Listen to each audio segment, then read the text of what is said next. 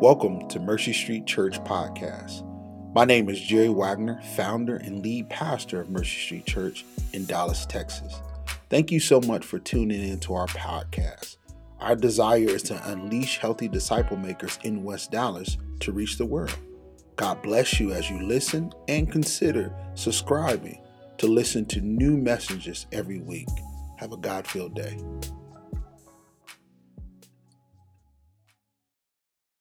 All right, well, welcome to Mercy Street Church. Hope you're doing all right today. My name is Michael McGee. I serve as an elder at Mercy Street Church. I oversee a couple different things here, but I would love to chop it up if I've never met you before. We're going to start our time with a word of prayer, and then we're going to dive into Matthew 18. So pray with me. Father, we thank you for your goodness towards us. We thank you that we get to join in with what you're doing in the world, and especially how you've concentrated us here just to listen to your word and to listen to your song. As the songs and as the word preached to us, we pray that you would transform us. That, Father, as those of us may have hard hearts, not ready to hear, that you would soften. Father, those who have plugged their ears to whatever message you may have for them, I pray you unplug.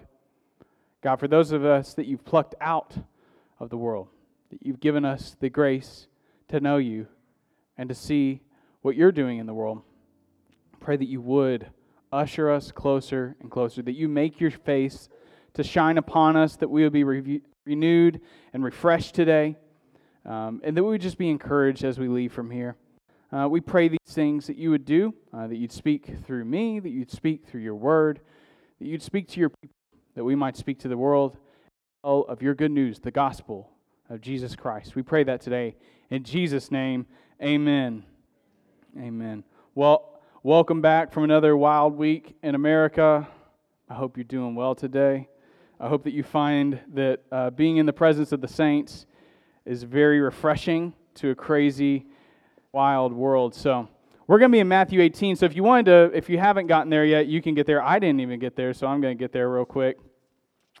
That's where we're being hanging out first. We're going to look at a couple passages today. But where I want to start out is just kind of bringing up what we're talking about today. In about 2 years ago, a Korean-German philosopher by the name of Byung-Chul Han, you've never heard of him, I've never heard of him before I saw this or read this, but he wrote an essay that turned into a book called The Burnout Society.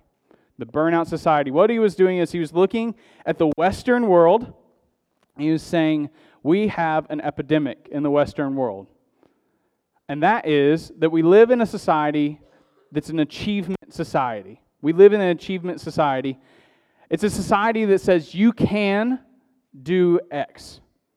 While as past generations lived in societies where it said you can't do this or can't do that, you can't do this. In some really great ways in our society, we fought for can. So everyone can or should be able to vote. Everyone can access education or should be able to access education. You can make of your life, kind of American dream style, your own business, your own skill set. You can become Insta-famous if you want to become Insta-famous. You can have your work at home. You don't even have to go out anymore. You have a lot of cans. You're able to do a lot of different things, while the past said you couldn't. You were set to a certain class or caste or position in the world, and that's who you were. While now, we have the Achievement Society, and in his book, he says this is great, and it's had benefit, but it also has had some casualties. A cardiologist by the name of Meyer Friedman is the guy that broke the research in saying that chronic stress and heart disease are connected. I know some of you feel that today. Chronic stress and heart disease are related. Some of that's bad news for some of us today. He coined a term called hurry sickness. That's hurry sickness. And psychologists now actually some psychologists diagnose people with hurry sickness and treat them for hurry sickness. He defined it as a continuous struggle of unremitting attempt to accomplish or achieve more and more things or participate in more and more events in less and less time. Who's that today? Yeah, you're listening to the podcast on the way into work and on the way out to work, and you're going home to read and study, hang out with friends, and you're trying to cram it in as much as you can. This can or achievement-driveness reality that we all live in is consuming us. We strive to do more and more in our cultural moment. Hurriedness and our busyness, the problem isn't you're hurried, but you have a core root issue that we want to explore today. These actions of ours, whether they are stress, pride, self-glory, busyness to the point of ignoring others, are a form of obedience or disobedience to Jesus. Our actions are obedience. Not solely our hurried actions, not just our busy schedules, but everything from obeying Jesus to disobeying Jesus are all driven and rooted by something. A few months ago when we kicked off Matthew, I started saying that our obedience is allegiance. Our obedience is allegiance. And our allegiance is rooted in something. It's rooted in someone or something. These are the deepest roots of your actions. Is where does your allegiance lie? And your allegiance is tied to who or what you think is supreme in your life. Or, as our passage learned today, who or what we think is the greatest. And so, my proposition today is that when we mistake who or what is greatest, we misplace our allegiance, we misrepresent the King, and we have misunderstood the kingdom. When we mistake who or what is greatest, we misplace our allegiance, we misrepresent the King, and we have misunderstood the kingdom of heaven. And so to unravel this, we're going to look at the book of Matthew. Like I said earlier, we're going to be in chapter 18 if you just walked in. The Gospel of Matthew has been the story and narrative of Jesus, the promised King, who would come and begin a new exodus, a new breakout, a new creation, a new beginning. That he would restore all things. And whenever his ministry began, let me switch your mics. There we are. The narrative of Matthew, I can talk loud. The narrative of Matthew is about how Jesus came.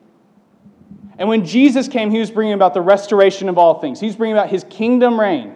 And where we find ourselves today is where Jesus is about to begin the end of his earthly ministry. He's kind of on the end, he's starting to get to the mountain that he's going to climb up and die on a cross. That's where we're at, is he's about to leave Galilee and enter into suffering. And so where we find ourselves is Jesus is teaching and moving. He's teaching and moving. He's teaching and healing. And that's where we find ourselves in this month studying the misunderstanding of the kingdom of God. And so if you look at Matthew 18, 1 through 4, Jesus is going to tell us about greatness and where greatness really is found. Can y'all hear me now? Okay, great. I was too low. So let's look at Matthew 18, 1 through 4. Terry read it earlier for us, but we're going to read it one more time. So Matthew 18, 1 through 4. At that time, the disciples came to Jesus saying, "Who is the greatest in the kingdom of heaven?" And Jesus, calling to himself a child, he put him in the midst of them and said, "Truly, I say to you, unless you turn and become like children, you will never enter the kingdom of heaven. Whoever humbles himself like this child is the greatest in the kingdom of heaven." Now, the 12, whenever they approach, and there might be some other disciples in this scenario, the 12 approach Jesus, and they ask him a pretty gutsy question, right? So it's not just gutsy that you're asking the guy that's been promised for generations and 1,000 years or something like that, like, who's the best? But they're also asking on the heels of John the Baptist being executed. Now, if you look back in Matthew 11, Jesus has only said one guy is the best, or one guy is the greatest in the kingdom of heaven. That's John. And then 4 chapters later, they execute John. And 3 chapters later, the disciples come up and they say, hey, QB1 is down. So who's up? Is it me? Is it him? Who is it? Who's the greatest? That's the question they're asking. It takes a lot of audacity to not only ask the Messiah that, but no sensitivity to John. John is just left to the side, and they want to know who's the best now. So this is our disciples. We can really relate to that, right? Where we just are consumed with ourselves. Verse 2, Jesus answers them. He calls a child. Now, based on the Greek here, he's not just calling a 10-year-old. He's actually probably calling a toddler to come and stand in the midst of them. So I'm actually going to ask someone really important to come up here real quick. We got those steps down. Hey, Redden, look. Say hi. Can y'all say hi to Redden?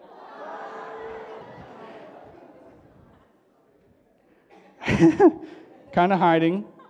Now, this is kind of what Jesus did. He took a child and put him in the midst of them. Come here, buddy. And to teach them a lesson, he called this child. Likely, if he's in Capernaum, which is where they're at, it's Peter's child, is what some speculate. Now, I wanted you to see, and he kind of did a little bit what Redden did there. Redden was not consciously trying to get up here already.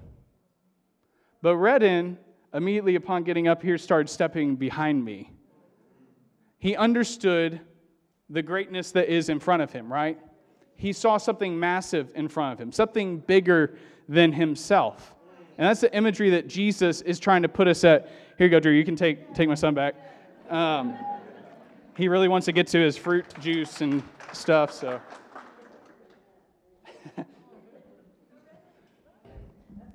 Yeah, so Jesus brings us up to demonstrate what children are like. They have a propensity to see greatness more than we do. They have a propensity to see something bigger than themselves and react. That's why they're obsessed with cars or trucks or birds or colors. While we just pass straight through them, they see something bigger than themselves, including in this case where a child is outside the circle of disciples with no interest to try to get in the middle of them. And Jesus brings him in the middle and says, "This is what I want you to be like." And he has a visceral reaction. It's natural for him to see something otherly and react to it. While for us, we're the disciples there in the middle, like, something like me, or is it him? We assume our position, but children have a propensity to recognize and be wowed by the world around them, be wowed by other greatness. Other greatness. They are able to humble themselves and understand what is bigger and celebrate it more than what is of themselves. They can also understand to some degree their need. Redden needs help walking up the stairs. Children need help just cleaning themselves. Children need help just to eat. They will die alone, right? They understand a degree of dependence. They are dependent upon grown people to hold a conversation, to think for themselves, to be led for themselves. This is the kind of thing that Jesus is getting at. Jesus is placing a child in front of them as an example because they're able to locate greatness. They're able to locate greatness. And Jesus says, and looks at his disciples and says, if you don't turn and become like this child, you will never enter the kingdom of heaven. The verbiage here, turn, is the idea of repentance. So he's looking at disciples who have been with him the whole time and says, you need to turn. Some of us need to hear that today, that you've been in church for a long time, you know this culture, this atmosphere, and he says, you need to turn. These men who have been with Jesus, like we don't even get that benefit. He says, you need to turn. Some of us have left the message of repentance outside the church when they walk in, to be heard and entertained. But Jesus is saying today, you need to turn. That's the language Jesus says. He says, turn and become, because repentance is not just a thought. Just because you think Jesus is God does not mean you've repented. But action accompanies the turning. He says, and become. Turn and become like children. That's what he's saying to us today. He's saying that we need to become like children who are dependent upon other greatness. He says to humble yourself like a child. I love C.S. Lewis. So Jerry said tread lightly where you bring up C.S. Lewis. But I had to bring him up because Jerry likes him a lot. C.S. Lewis, out of context, usually gets, if you pull a quote out, it's out of context. But he says, humility is not thinking less of yourself, but thinking of yourself less. And I agree with that. But I would add, and who am I? But I would add, I'm sure he explains it in the whole book, but I would add, you can't think less of yourself or of yourself less unless you know that there's something greater. Otherwise, you're just changing the way you act. And it's something about you, not something about the greatness that you're trying to follow. Humility is not simply thinking of yourself less, but thinking of something greater. And your body responds to that. And so, Jesus is really trying to shock the disciples. Children were valued, but not that much. And we can relate to that in our own society. But Jesus is going to really reveal this whole idea of greatness in chapter 20. But Matthew, whenever he designs his book, and I might have said this before, but it's kind of like crop circles. If you're in the weeds, if you're in the corn, like you're just following a maze. But if you get high up, you can see a larger picture. And so he takes different chapters, connects them together, and reveals a bigger picture. And so we're going to look at 3 different passages. We just did one. We'll do 2 more. We'll go quick, I promise. Turn to Matthew 19 real quick. Turn to Matthew 19, verse 13. It's just maybe a page to your right. And I'm going to read it for us. We're in Matthew 19, 13 through 15. So this passage is also connected to the one we just read, okay? Because he kind of threads them all together to give us a big picture of greatness. This is the disciples' first opportunity to take what Jesus said of turn and become, and let's see how they do. Verse 13. Then children were brought to him, that he may lay his hands on them and pray. The disciples rebuked the people. But Jesus said, let the children come to me, and do not hinder them, for to such belong the kingdom of heaven.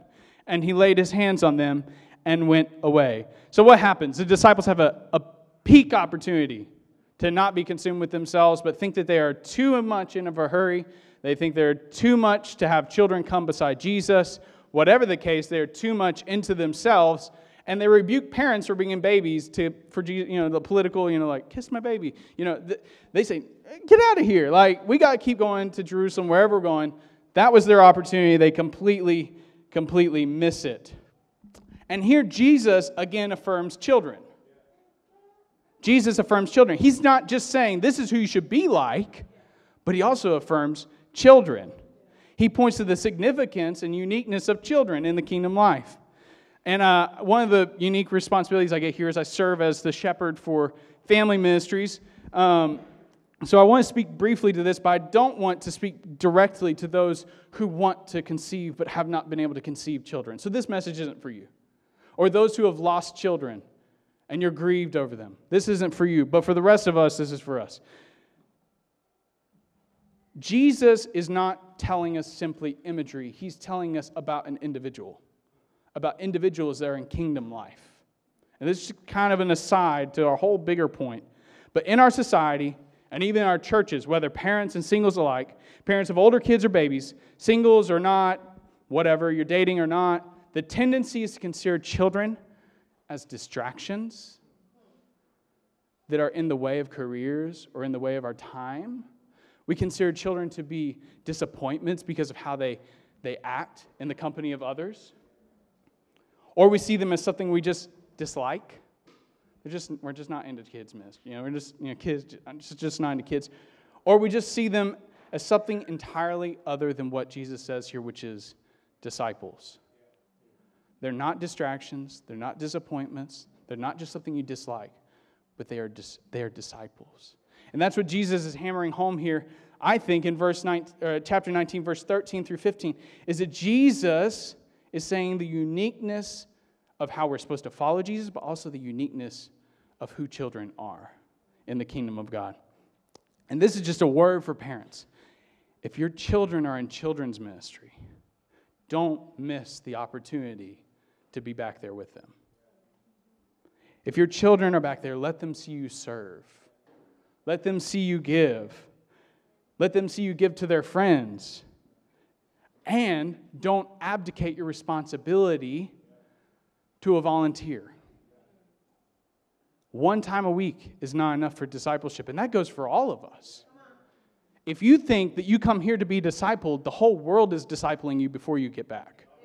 Whether or not you choose to disciple someone does not matter if you're discipling or not. You are teaching non-Christians what a disciple of Jesus looks like, whether you want to or not. How you conduct yourselves every day is teaching people who Jesus is. Whether you're actively saying, come follow me, or you're just acting the way you do in your workplace. You are discipling, or you're being discipled. And that goes for our children too. Whether or not you choose to disciple them does not mean they will be discipled or not. They will be discipled. It's our opportunity to pour into them. It's our opportunity to give them. And I would say that, I'm saying from the stage, men, I need you in the back. I have a majority of boys and a minority of men in children's ministry. And my boys, my two boys, and all the other boys in the back, because we have a majority boys in our kids' ministry, I need men. It is once a month. If you don't have a Sunday responsibility, you should be back there. If you don't have a Sunday responsibility, we need you back there. We need you in Road Buddies. We need you in SK1, SK2, Street Cred. We need you.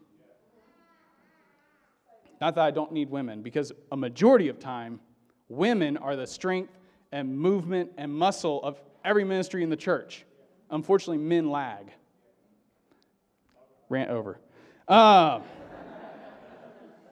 Matthew 20. Turn to Matthew 20 for me. So that's Jesus touching children again, giving us an image of the kingdom. This final passage is going to focus on greatness, and he's going to bring it all together for us. Matthew chapter 20, verse 20 through 28. We're going to fly through this one. So this is a follow-up passage, I think, of chapter 18. We're looking at chapter 20, verse 20 through 28, so just maybe one page over. It's very similar to Matthew 18, so look at verse 20. I'm going to read it real quick. Then the mother of the sons of Zebedee came up to him with their sons, coming up to Jesus, and kneeling before Jesus, she asked him for something. And he said to her, "What do you want?" She said, "Say that these two sons of mine are to sit one at your right hand and one at your left in your kingdom." Jesus answered, talking to the disciples, "You do not know what you're asking. Are you able to drink the cup that I am to drink?" They said to him, "We are able." He said to them, "You will drink my cup, but to sit at my right hand and my left hand is not mine to grant, but it is for those who have been prepared by my Father." And when the 10 heard it, they were indignant at the two brothers. But Jesus called them to him and said, "You know that the rulers of the Gentiles lord it over them, and their great ones exercise authority over them. It shall not be so among you, but whoever would be great among you must be your servant, and whoever would be first among you must be your slave. Even as the Son of Man came not to be served, but to serve, and to give his life as a ransom for many." Now, this is a really painful passage to watch happen. If you're over 20 and you call your mom to help you through this, it was cool when you were 5. You don't want to get your mom to arm wrestle Jesus, but that's what they do. She says, and I like the way this goes. So it says, if you look in verse 21, or right before 21, it says she asked him for something, and then he said, "What do you want?" And then she says, "Say that my sons can sit at your left and right." And then he looks at the disciples. So he knows that they went and got mom. They went and got mom to ask if they could be the greatest in the kingdom of heaven. And that's what they did there. That's pretty painful. Jesus perceives it. He says, "You don't know what you want. You don't know what you're asking for." And he says, "Will you drink my cup?" And what he's talking about, he's referring back to the Old Testament, saying that the cup of wrath of God is going to be poured out on his enemies. Jesus is saying, "I'm going to drink that cup. You want some?" And then he says, "You will drink it." That's the way of discipleship. Jesus lays it out. The way of Jesus is one of suffering for others.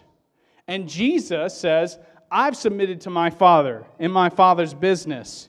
His way of greatness is submission, it's dependence, it's willingly suffering, and that's the kind of disciples I'm calling you towards. And at the end of the passage, Jesus speaks to all of them. He speaks to all of them. He says, "Don't be like the nations," which is really, don't be like the governments around you. What do governments do? They grab hold of power, and most typically, they lord it over the people. They use people to get their way. The tip-top rulers, they rule over you with authority, and they dominate over you. The idea is that kings who send servants out to battle to fight so that they can be glorified. And those servants die on the field so that the king can be glorified. But Jesus says, "No, I go out into the field and I fight. And I die for my servants." And that's the way of discipleship that he's laying out for us. He says, don't be like them who use their authority to gloat, to pursue their own greatness, to put it over others. Instead, Jesus says, be like a servant, which in fact, better yet, be like me. Jesus answers their Matthew 18 question, who's the greatest in the kingdom of God? Jesus says, me. They should have known that when they answered or when they walked up to him. He says, I'm the greatness of God. But they were consumed with petty arguments of their own greatness. He says, I'm the summary of greatness. Jesus is the greatest in the kingdom of heaven, and he demonstrates what obedient allegiance looks like and what its roots are in, and it's in his form of greatness. Jesus is where all greatness is located. Jesus is the one that shows that being overwhelmed with his greatness is what decenters ours. If you want to be able to follow Jesus, you have to let his be bigger than your own, or else you have no chance at following his way, because you must be decentered in that process, or else he will be in competition with you. Jesus' greatness was what John was consumed with, but the disciples were consumed with their own achievements, their own reputation, their own pursuits. And so they had to turn and become like children who could see true greatness, become dependent on it. And this is what I want to explore just for a moment. How is Jesus the greatest in the kingdom of God? What is his summary of humility? Well, if you look at the two different passages we just saw, as a child, like a child, this is what he did. He was consumed with his daddy's business. He was consumed with the will of his father. If you notice, and I said this at the beginning, between 18 and 20, Jesus takes his first steps away from his ministry in Galilee. He takes his first steps to crucifixion. He is physically embodying greatness as he walks, by way of suffering and leaving what was comfortable to follow the will of God. He took his first steps in greatness, dependence, and selflessness. Like a child who's taken from the outside of the circle and moved by their father into where he called him, Jesus did just that. He submitted to the discomfort of suffering. He submitted to be scorned and rejected, yet faithfully pressed in. And as a servant, or like a servant, he embraced suffering to give his life as a ransom and serve and save many. The idea of ransom is not the idea that you picture maybe blackmail, but rather the idea of paying the price for liberation. Jesus is paying the price for liberation. If you looked at Romans 5 through 8, it should be on the screen. Romans 5 through 8 say this: "For while we were still weak, at the right time, Messiah died for the ungodly. For one will scarcely die for a righteous person, though perhaps for a good person would even dare to die. But God shows his love for us in this, that while we were still sinners, Christ died for us." See, some of us want to get great and then come to Jesus. And that's not the way of Jesus. Some of us are in the way of Jesus and trying to make ourselves great, something other than what he found us in. But my friends, I'm freeing you up today to say you are fragile. You are flaky. And you're easily broken. And that's the way of Jesus, is to be found by the Messiah in your weakness and he be executed for you. There's no other way of Jesus. If you think you're too strong, if you think you're too wise, if you are altering the commands of Jesus so that it can fit your lifestyle, you are assuming your strength. When we leave out our time in the Bible, our time in prayer, our time devoting ourselves to Jesus, we are assuming our greatness outside of his way because we think we know better and we can depend on ourselves. Jesus is saying, while you were weak, that's when he died for us. And it kind of gives a little funny part, you might die for a righteous man and you might die for a good man, but for the sinners, that's who Jesus came for. For the lowest of the low, for the weak and those who are defeated. Jesus came for them. Christ died for sinners. Jesus not only redefines greatness, but dissenters ours from focusing on his. When we consider greatness, we can be consumed with his agenda instead of our own. We can be recalibrated back to what is truly greatness. But we have to turn from our own consumption into consuming his, into being overwhelmed by his. Otherwise, we try to make following Jesus like an Instagram filter. Same picture, different shade, flavor of Jesus, right? So you can continue to take the same pictures, but if your whole life isn't altered, then nothing is different about you. You're just wearing the shirt and just going about the business. But my friends, some of us in here need to turn. If your obedience doesn't align up with your allegiance, then you may not be in the kingdom of God. There is a day coming when the great King will judge. And our allegiance will be shown as to what it is. We must become like children accept your fragility, accept your brokenness, accept your weakness, because that's the only way into the kingdom of heaven. Otherwise, we place it on someone or something else. And I said this at the beginning. When we mistake who or what is great, we will misplace our allegiance. We will misrepresent the king, and we have misunderstood what the kingdom of heaven is about. When you pledge allegiance to something, you are pledging that that thing is greatest, supreme. It has all dominant authority. That's kind of the idea, and I'm not getting into the Pledge of Allegiance. That's the idea of the Pledge of Allegiance in America, that America will take supreme authority. If you're called upon, you will be drowned. If you're called upon, you will act in the interest of America. That's why treason is very punishable in America, right? When you pledge allegiance to something, you're assuming its greatness. The same in the kingdom of God. Pledging allegiance to Jesus comes as supreme authority over everything. That's pledging allegiance to Jesus. That is supreme loyalty. The agenda of that which is supreme or most important is the one you're most devoted to. You are loyal to what you believe is greatest. Actions are obedience. Obedience is allegiance. Allegiance is loyalty, what you think is greatest. But it's difficult for us to really know what's at the heart of our hearts. And that's why, like that favorite shirt that you were just trying to pull the thread out of, it can rip the whole thing apart whenever you dig into the actions of your life and you pull the thread and look at your actions and say, it will show what you think is greatest. Your actions go straight to the heart of what you think is greatest. A life that is lived thinking that yourself is greatest will misplace your allegiance. And these are the questions I want to ask as we begin kind of landing the plane. We said at the beginning about hurry and anxiety, not clinical anxiety, but hurry and anxiety, stress in our lives. Typically, a life of hurry, and I'm guilty of this, a life of hurry reveals dependence on self-greatness or obsession with another's greatness, but not Jesus's. Do you find it difficult to be still? Do you feel like you have to keep going and moving and acting? Are you dictated by your phone? Or does your life dictate what your phone tells you? Are you always on call? Are you afraid to take time off? Do you take too much time off? Do you have trouble saying no? Are you too busy for the people of God? Too busy for life group? Too busy for servitude? You might be associated with a different allegiance. All these things point not to childlike dependence, but self-centered dependence, a belief that you are the only one that can get it done, a belief that your greatness hinges on yourself and your lifestyle. But if we say Jesus is greatest, then I can be still. I don't have to hurry always to get the promotion. I don't have to always labor. I don't always have to go. I can turn off my phone or hide it at least. I can take time off because Jesus is greater than me. I can say no to work. I can say no to the busyness of life and say yes to His church. I don't have to fear missing out on something. I don't have to be at everything. And yet at the same time, I can say yes to some of the things I need to say yes to because Jesus said yes to me.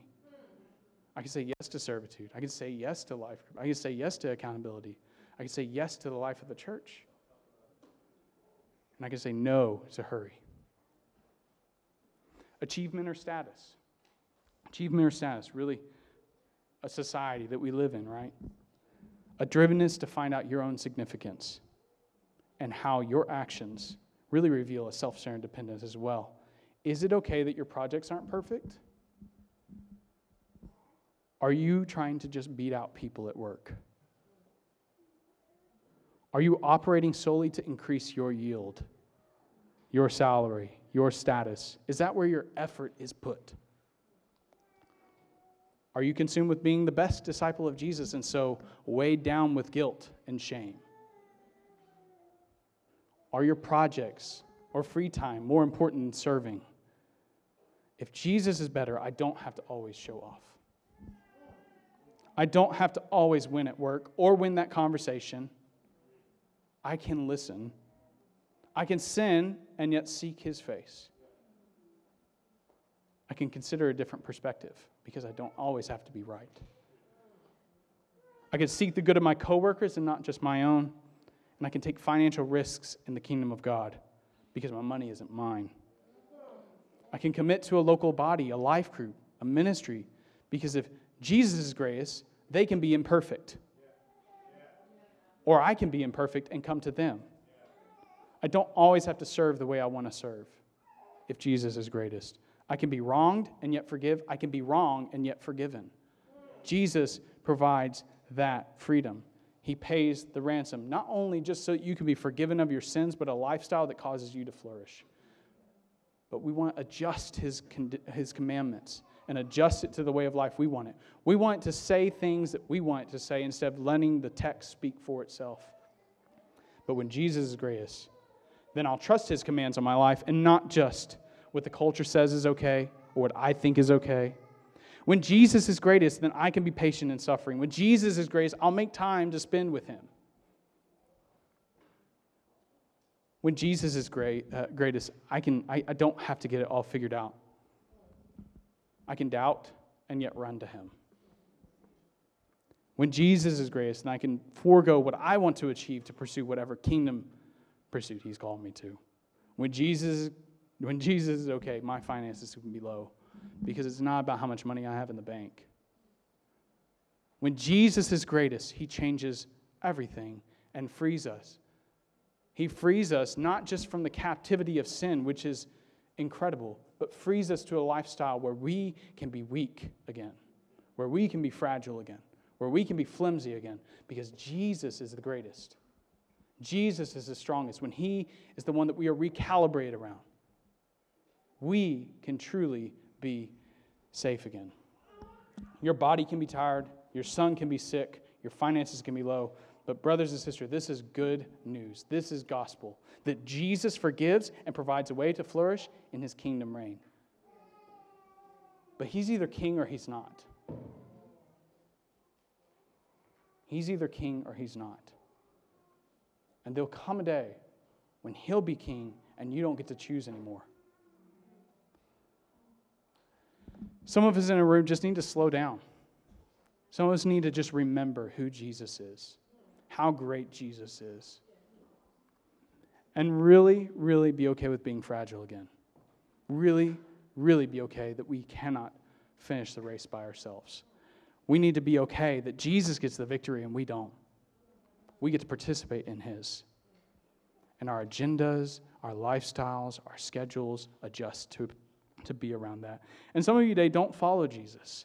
And my bet is you're either exhausted or you didn't hear the sermon. You're trying to block out negative vibes. But that will only last for a short time. And if you're exhausted, there's a place to be fragile. And this world will crush you and eat you up. But safety is found in Jesus. And the weakness that He found you in, and the weakness He can find you in, and deliver you from your sin, that you might find hope, that you might find flourishing. That's what Jesus offers to us today. He can forgive the most heinous and the most petty of crimes.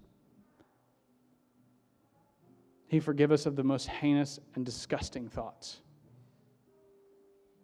And I need you to know that if you're a Christian in here and you feel the weight of how gross you are, then you are just as welcome as you were the day you found Him. But some of us are so ashamed. But Jesus offers life, forgiveness, and fragility before the King and say, my life is about to break. And some of you need to be picked up from the outside and allow your Father to put you in His will. And that's what He offers today, both to Christians and non. The way of Jesus will give you life, and the way of this world will eat you up. Let's pray. Father, we thank You for Your goodness towards us. We pray that like children, we would run to You.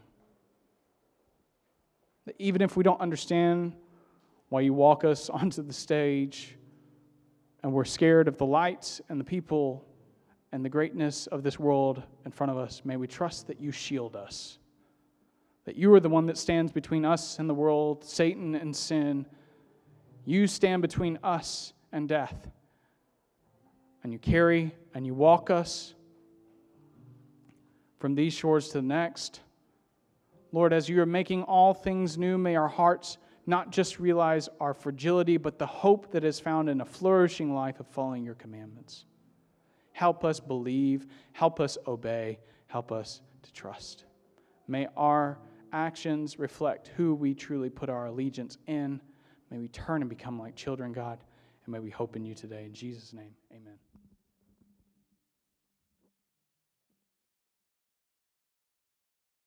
Thank you again for listening to Mercy Street Church Podcast. Until we meet again, shalom.